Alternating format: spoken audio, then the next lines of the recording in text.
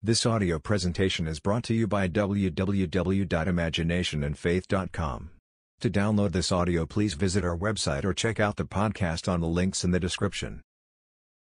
His purpose. Tonight's subject is His purpose. When purpose is revealed, everything falls into place, so the revelation of purpose gives meaning to the existence of life. There is a purpose behind it all. It may not seem so, judging from this level, but there is a purpose. A great purpose. It is God's purpose to give Himself to us, because in the end we will awake as God. That is the purpose. Paul tells us he knows the plan by which it is done when he writes his letter to the Ephesians. He says, "He has made known unto us the mystery of His will according to His purpose which He set forth in Christ as a plan for the fullness of time." Ephesians 1:9. Then he tells us, "In the fullness of time God sends forth His Son into our hearts crying, Father." Galatians 4:6. In the fullness of time.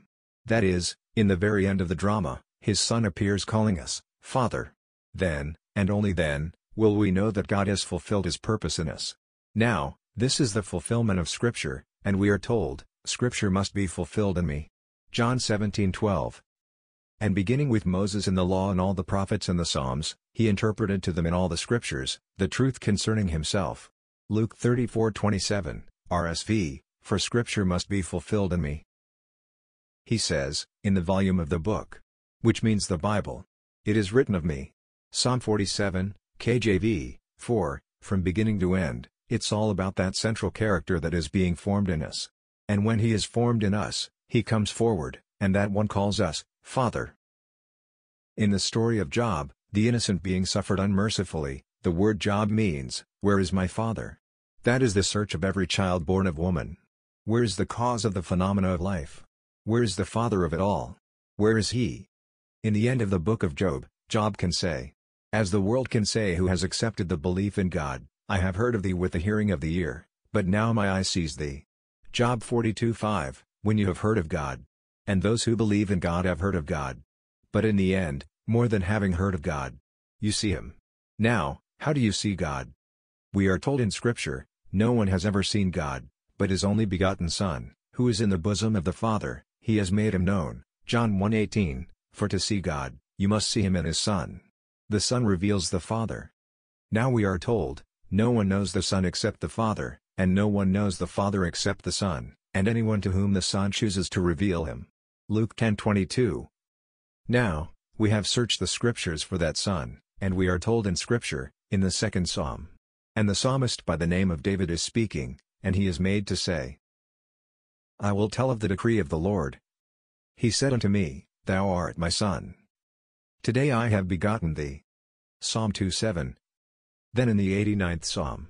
These are now the words of the Lord, and He says, I have found David, my servant. And he has cried unto me, Thou art my Father, my God, and the rock of my salvation. Psalm 89:20, 26. Man, having been taught that the Bible is secular history, hasn't the slightest concept of this Scripture, of this mystery. When Paul speaks of this mystery that was revealed unto him, he is not telling us that this is a matter to be kept secret, but it is a truth that is mysterious in character. Tonight I will share with you my personal experience of this mystery, and I know it's going to be the experience of everyone in the world, for it is God's purpose. 12 years ago today in this city, across the way at the Hotel Sir Francis Drake, that mystery began to unfold in me. I retired quite early, having read a bit of the Bible, a bit of William Blake, and then retired. I made a call to my wife and daughter, who were then in Beverly Hills, and then turned in a very normal manner. Then at about 4:15 in the morning a vibration that was the most intense thing that I've ever experienced began in my head. It was an earthquake, plus a storm. I felt that every bone in my skull was coming apart. I entertained the thought, not knowing anything of the human form. I am not a doctor, so I knew nothing of what a cerebral hemorrhage would be, but I thought for a moment, this must be it. It must be a massive cerebral stroke, and maybe this is my departure from this world. That was the feeling I had. The thing was so intense. But this is what happened, instead of being one who departed the world, I began to awake. At the moment, I thought I would awake as I had awakened for 50-odd years of my life. Now this was 1959, 12 years ago. But as I awoke within my skull, and I knew, as I woke within my skull, that my skull was a sepulcher. It was a tomb, and I am alone. And my skull was sealed, there was no opening, A completely sealed tomb. Sepulcher. I had one consuming desire, and that was to get out. I intuitively knew that if I would push at the base of my skull that something would give. I pushed the base of my skull from within, and something gave. Rolled away. Then I stuck my head through that opening and pushed, and I pushed, and I came out inch by inch, just as a child comes out of the womb of a woman, only this exit was out of my skull. And when I was almost out, I pulled the remaining portion of my body out of my skull. Now a peculiar, unearthly wind began, and I thought it was coming from the corner of the room. I looked over where I thought it originated. I hadn't turned away more than a matter of seconds.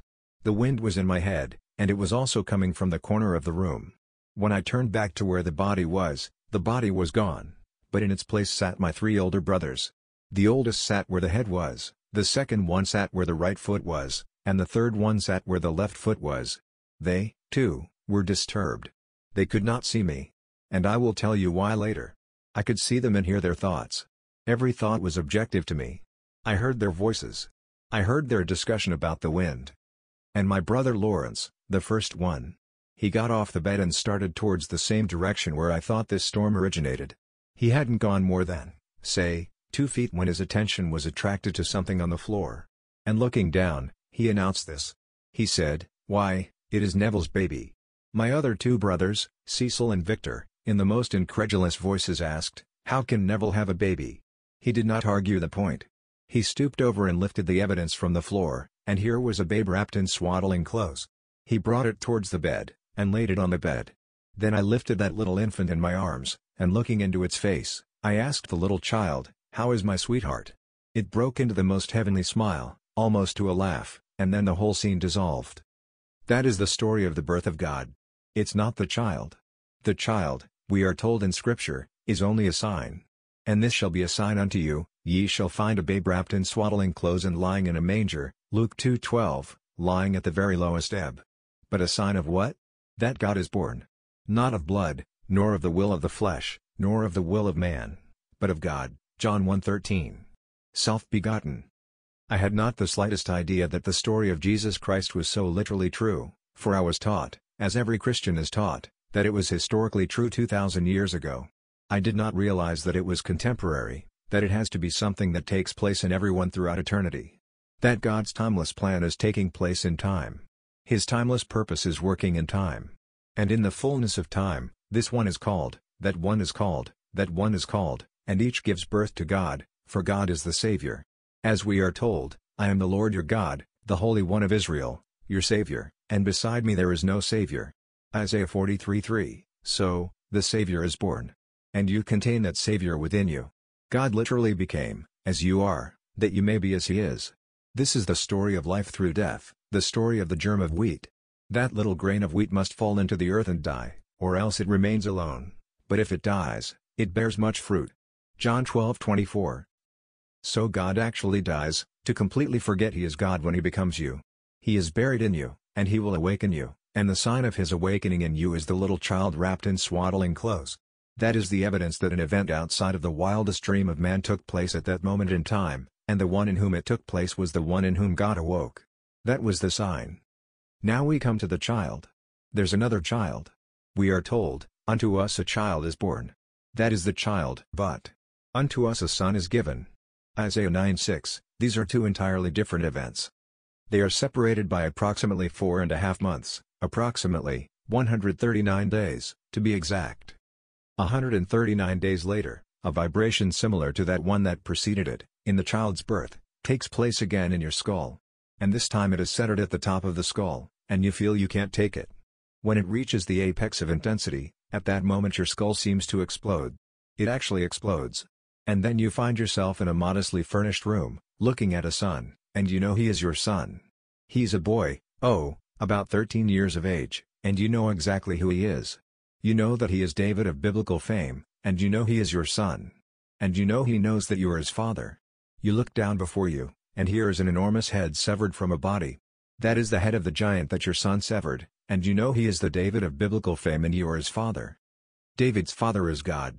The name in Scripture is Jesse, and Jesse is any form of the verb to be. It actually means, Jehovah exists. That is the name of David's father. What I am telling you, you do not know now, But no one in eternity can convince you that you are God but your Son.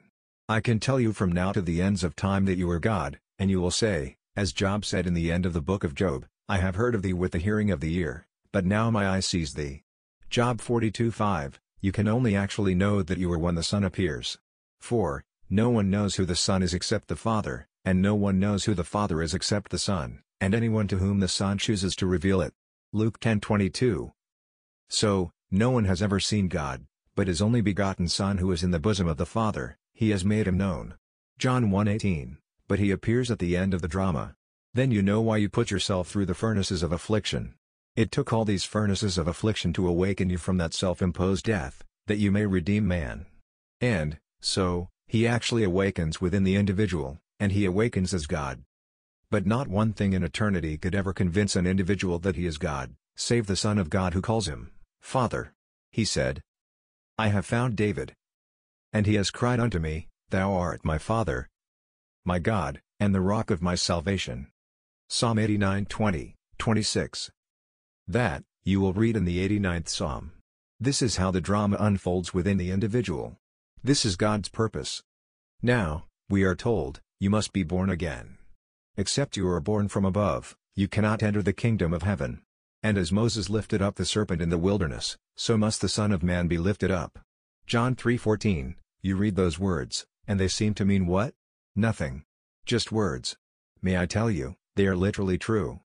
As we are told in Peter's first epistle, we are born anew, through the resurrection of Jesus Christ from the dead. I Peter 1:3, RSV, now you know who Jesus Christ is. It is your own true being, which is that in you that will actually rise from the grave. The moment you rise from the grave, right on the heels of it, follows your birth from above. So, you are born from above through the resurrection of Jesus Christ in you. But he rises in you from the grave of your own skull. That's how he rises in you. So, do not look on the outside for him. Jesus Christ is in man, or man could not breathe. He is in you, or you could not be alive. And the day will come he will actually unfold himself within you as you. He comes to us as one unknown, yet one who in the most ineffable mystery lets us experience who he is. And when we experience him in the first person singular, present tense experience. You can go out and tell it to anyone who will listen to you, but you cannot persuade them that it is going to happen to them until it does happen, and they will know how true your story is.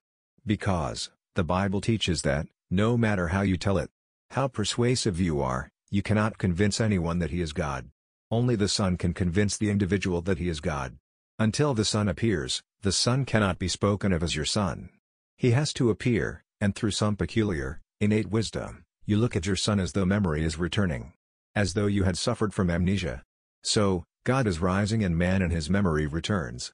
God has sent unto you, as it is said in Scripture, your own Spirit. Proverbs 1:23, Isaiah 32:15, Luke 11:13, John 3:24, 34, I Thessalonians 4:8. Now you know that the Holy Spirit is the one who brings back the memory of all that was foretold. I will send the Holy Spirit, and he will bring unto you all that you have heard from me. He will reveal to you all truth, and you have only heard the truth from me. John 14:26, that is what he says. So, when memory returns, you can hardly believe that you are looking at one that you formerly denounced as your son. When you read the story of David, has it ever occurred to you that the David of biblical fame is your son? You would say, maybe. If you were not born in the Jewish faith, how could he be? I am a Christian. David is a Jew, and how could he be my son? Forget Jew, forget Christian, forget black, white, yellow, pink, and see it as what it really is. It is God's plan of salvation. It hasn't a thing to do with what the world teaches. It is all something entirely different. Now, if this is true, and he said Christ is the Son of God, and he tells you that David is the Son of God, is David the Christ? Let me turn to the 11th chapter of Revelation. And the kingdom of this world becomes the kingdom of our Lord and of his Son. Revelation 11:15, the kingdom of the world has become the kingdom of our Lord and his Son. They do not say in Revelation, the 11th chapter, Jesus Christ. They speak of the Lord and of his Son. Now, who is the Lord? We are told in Paul's letter to the Corinthians, the 12th chapter of 2 Corinthians, no one can say that Jesus is Lord, except by the Holy Spirit. No one can really know it. Unless you know he is the Lord, then you can speak of the Lord and of his Son, for the Christ is the Son of the Lord. So, if you know the Lord, You can only know that Jesus is the Lord by the Holy Spirit, and the Holy Spirit is simply memory returning. It is remembrance. He will bring unto your memory all that I have told you. John 14:26. So, when He sends the Holy Spirit upon man, then the whole thing begins to return as something that was a lost memory.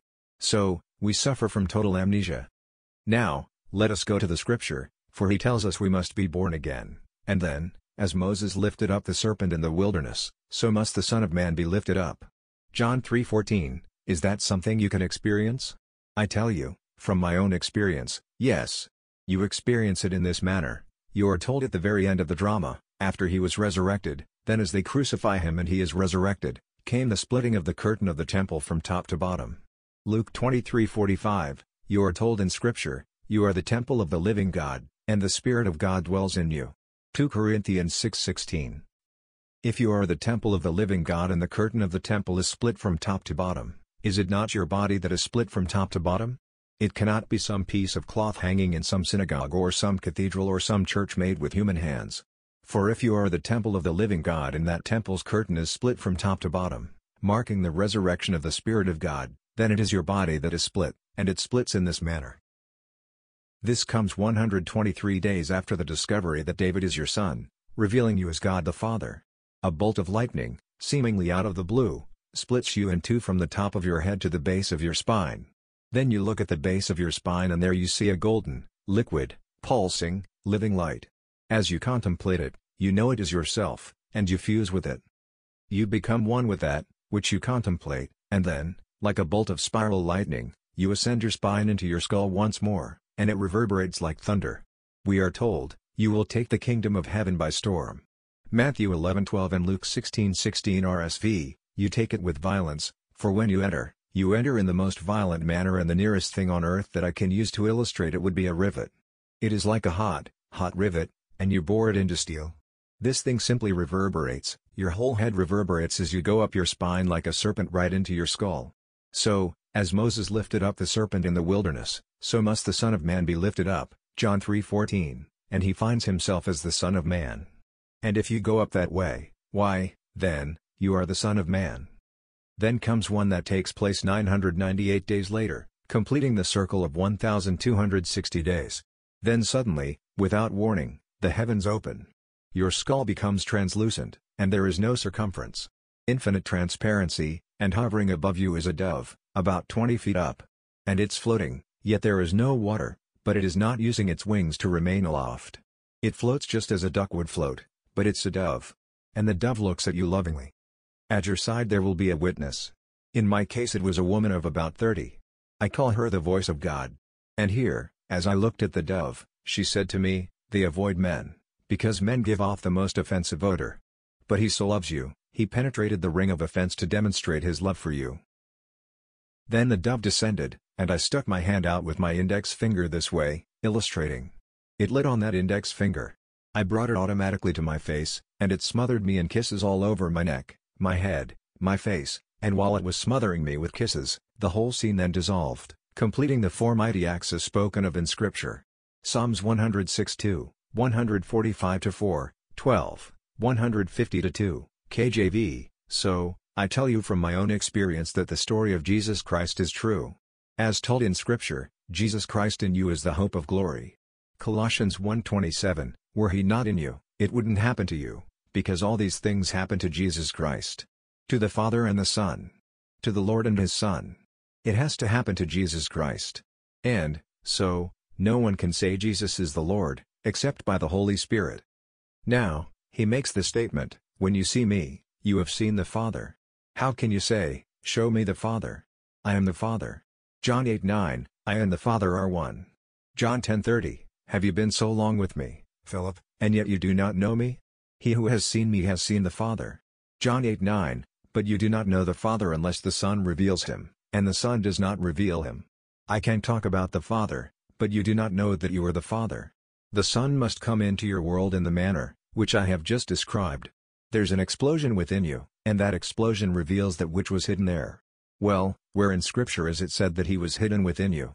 We are told in the 3rd chapter of the book of Ecclesiastes, the 11th verse, and God has put eternity into the minds of men, yet so that man cannot find out what God has done from the beginning to the end. Ecclesiastes 3:11. Now, the interpretation of this verse, which is the most disputed verse in Ecclesiastes, hangs upon the meaning that you give to the word translated eternity. The Hebrew word is olam. It is translated in the King James Version as the world. God has put the world into man's mind. In the Revised Standard Version it is translated as eternity. God has put eternity into man's mind. But the word. You find it 3 times in the 17th chapter of the book of I Samuel, and this is how it is translated: He has just severed the head of the enemy of Israel, personified as the giant Goliath. It has been promised that the father of the son who severs the head of the enemy of Israel will be set free. Not the son, but the father will be set free. So, the king now turns to his lieutenant, Abner, and he asks the question, "Abner, whose son is that youth?" Abner replies, "As your soul liveth, O king, I do not know." He sends him to inquire whose son that stripling is. No one knows. Now, David stands before the king with the head of Goliath in his hand, and he turns to David, and he says to David, "Whose son are you, young man?" 2 Samuel 17:56-58. Now, the 3 words, young man, stripling and youth are translations of the word olam, the same word that is translated eternity. So, when he put eternity into the mind of man, he put David. Well, now, who is David? I tell you, he is the son. Well, now is he the son, or does he represent something? He represents the history of humanity, but that history consists of all the generations of men and their experiences, condensed into one grand whole, and that concentrated time into which all the generations of men are fused, and from which they spring, is named eternity. That complete history of humanity, if personified, would come out as David. So, the man who sees David as his son has gone through the entire history that was put into the mind of him. He has played all the parts, and having played all the parts, he is now entirely entitled to be awakened as the Father within him as him. And the concentration of the whole history of humanity stands before him as David, and David is the personification of humanity. So, you can say that humanity is the Son of God. But humanity personified as David of biblical fame. So, all are contained within the man who awakes.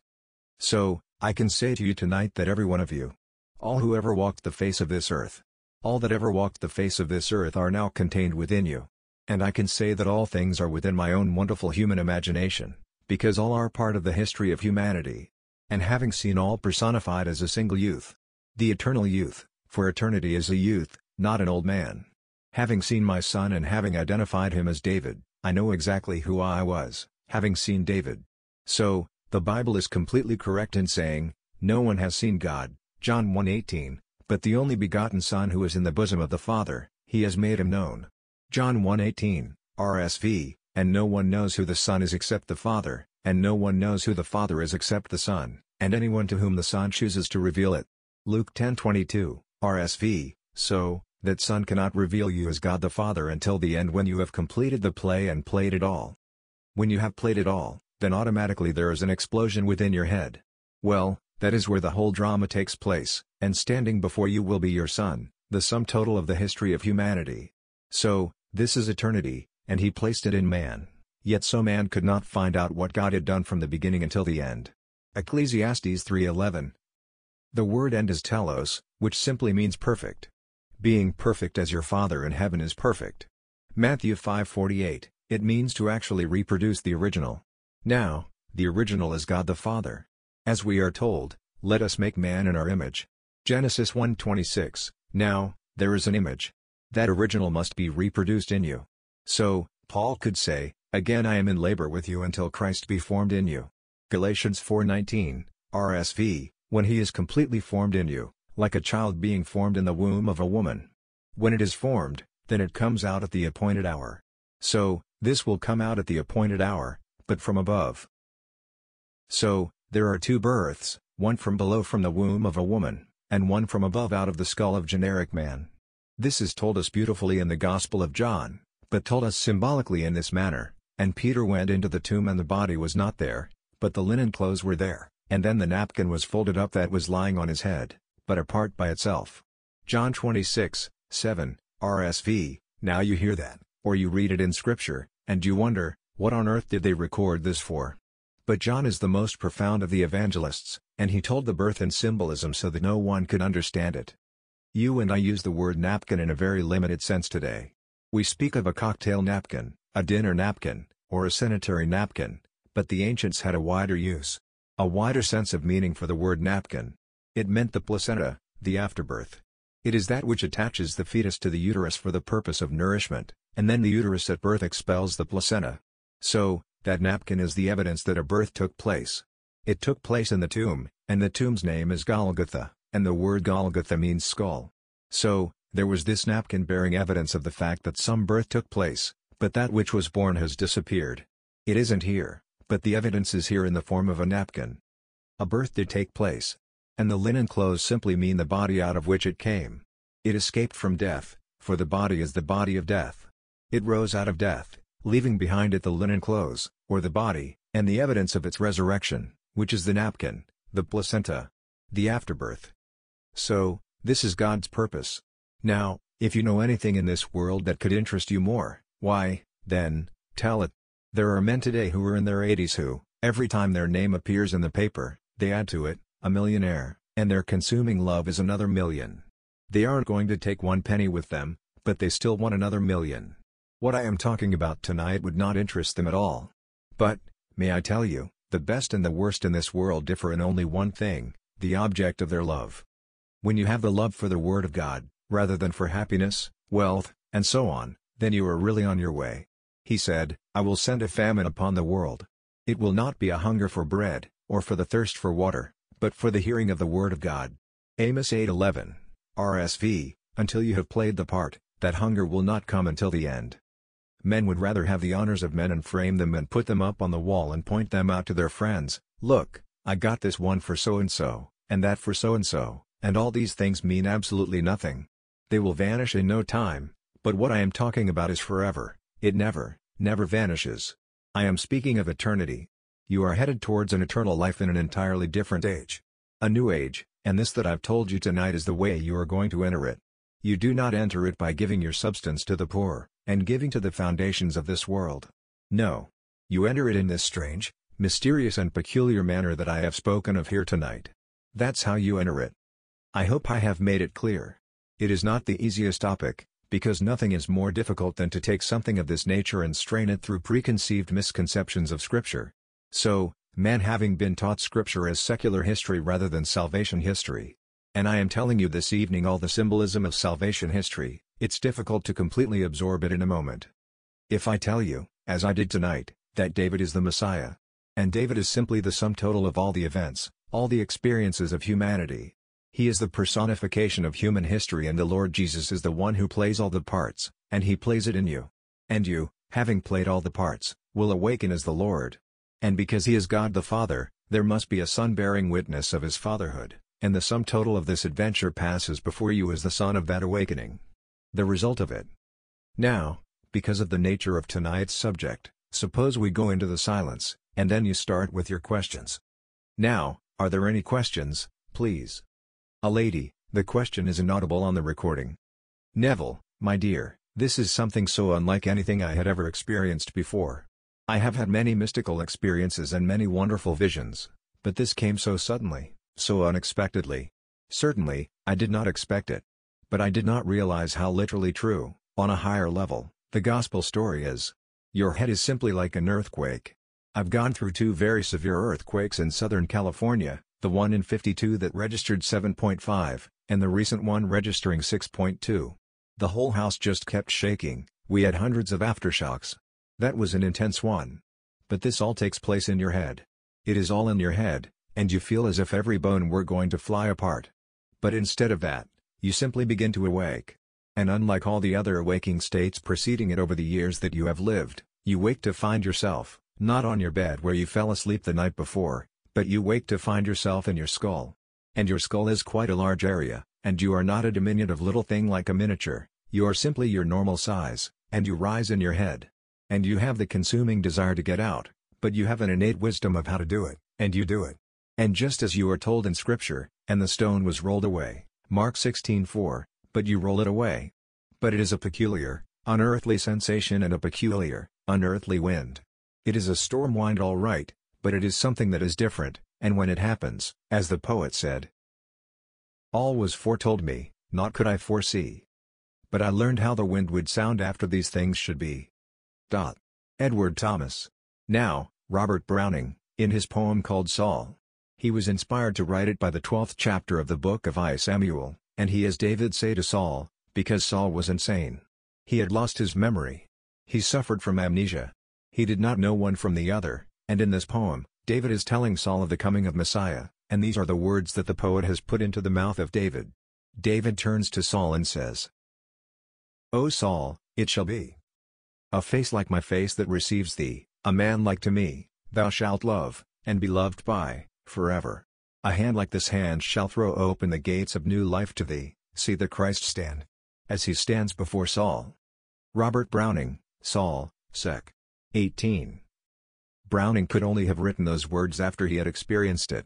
So many of the great poets are writing from experience, and having the ability to tell it beautifully. Well, he is one who can tell it beautifully, and those were the words he put into the mouth of David of biblical fame. Then memory returns. After all, Paul's first name was Saul, from the same tribe of Benjamin, and that was Saul. King Saul. But King Saul was demented, and so was Paul's first aspect of life, because he took everyone who followed this way and persecuted them. So his mind was demented. Then he heard the voice say, Saul, Saul, why persecutest thou me? He called him Saul, and he said, Who art thou, Lord? He said, I am Jesus whom thou persecutest. Acts 9:4, 5, and then he was blinded, and when the blindness left him, he was converted and changed his name to Paul. A complete change of heart, which is nothing but a change of nature. So, when memory returns, you are not the being that you were when you suffered from amnesia. Can you conceive looking into the face of one you love dearly? Your wife, your child, and not recognizing them? We have that in all of our hospitals, those with partial amnesia, where a section of time is blotted out, and those who have total amnesia who do not remember anything, and they give them all kinds of shocks trying to bring back some kind of memory. You go and you know them, but no matter what you do, you cannot persuade them that they are who you tell them that they are. If tonight a man who had $1 million, and you know that he has it, and his lawyer knows he has, and his banker knows that he has it, but he doesn't know that he has, and he has a code that will not allow him to sign a check for something that he does not know that he has, he could not sign a check. If his ethical code denies that, he would not sign it for $1, but he could sign it and have it honored for $1 million. So, that's how we are. Are there any other questions, please? Well, the time is almost up. This, I know, is entirely different, but, I tell you, we are mixing them up. Last night we gave you the law, and tonight we have given you the promise, so we are mixing them for the series. There are 10 of them. 8 more to follow. Well, if there are no questions, there is no need for remaining. Thank you. Let us go into the silence.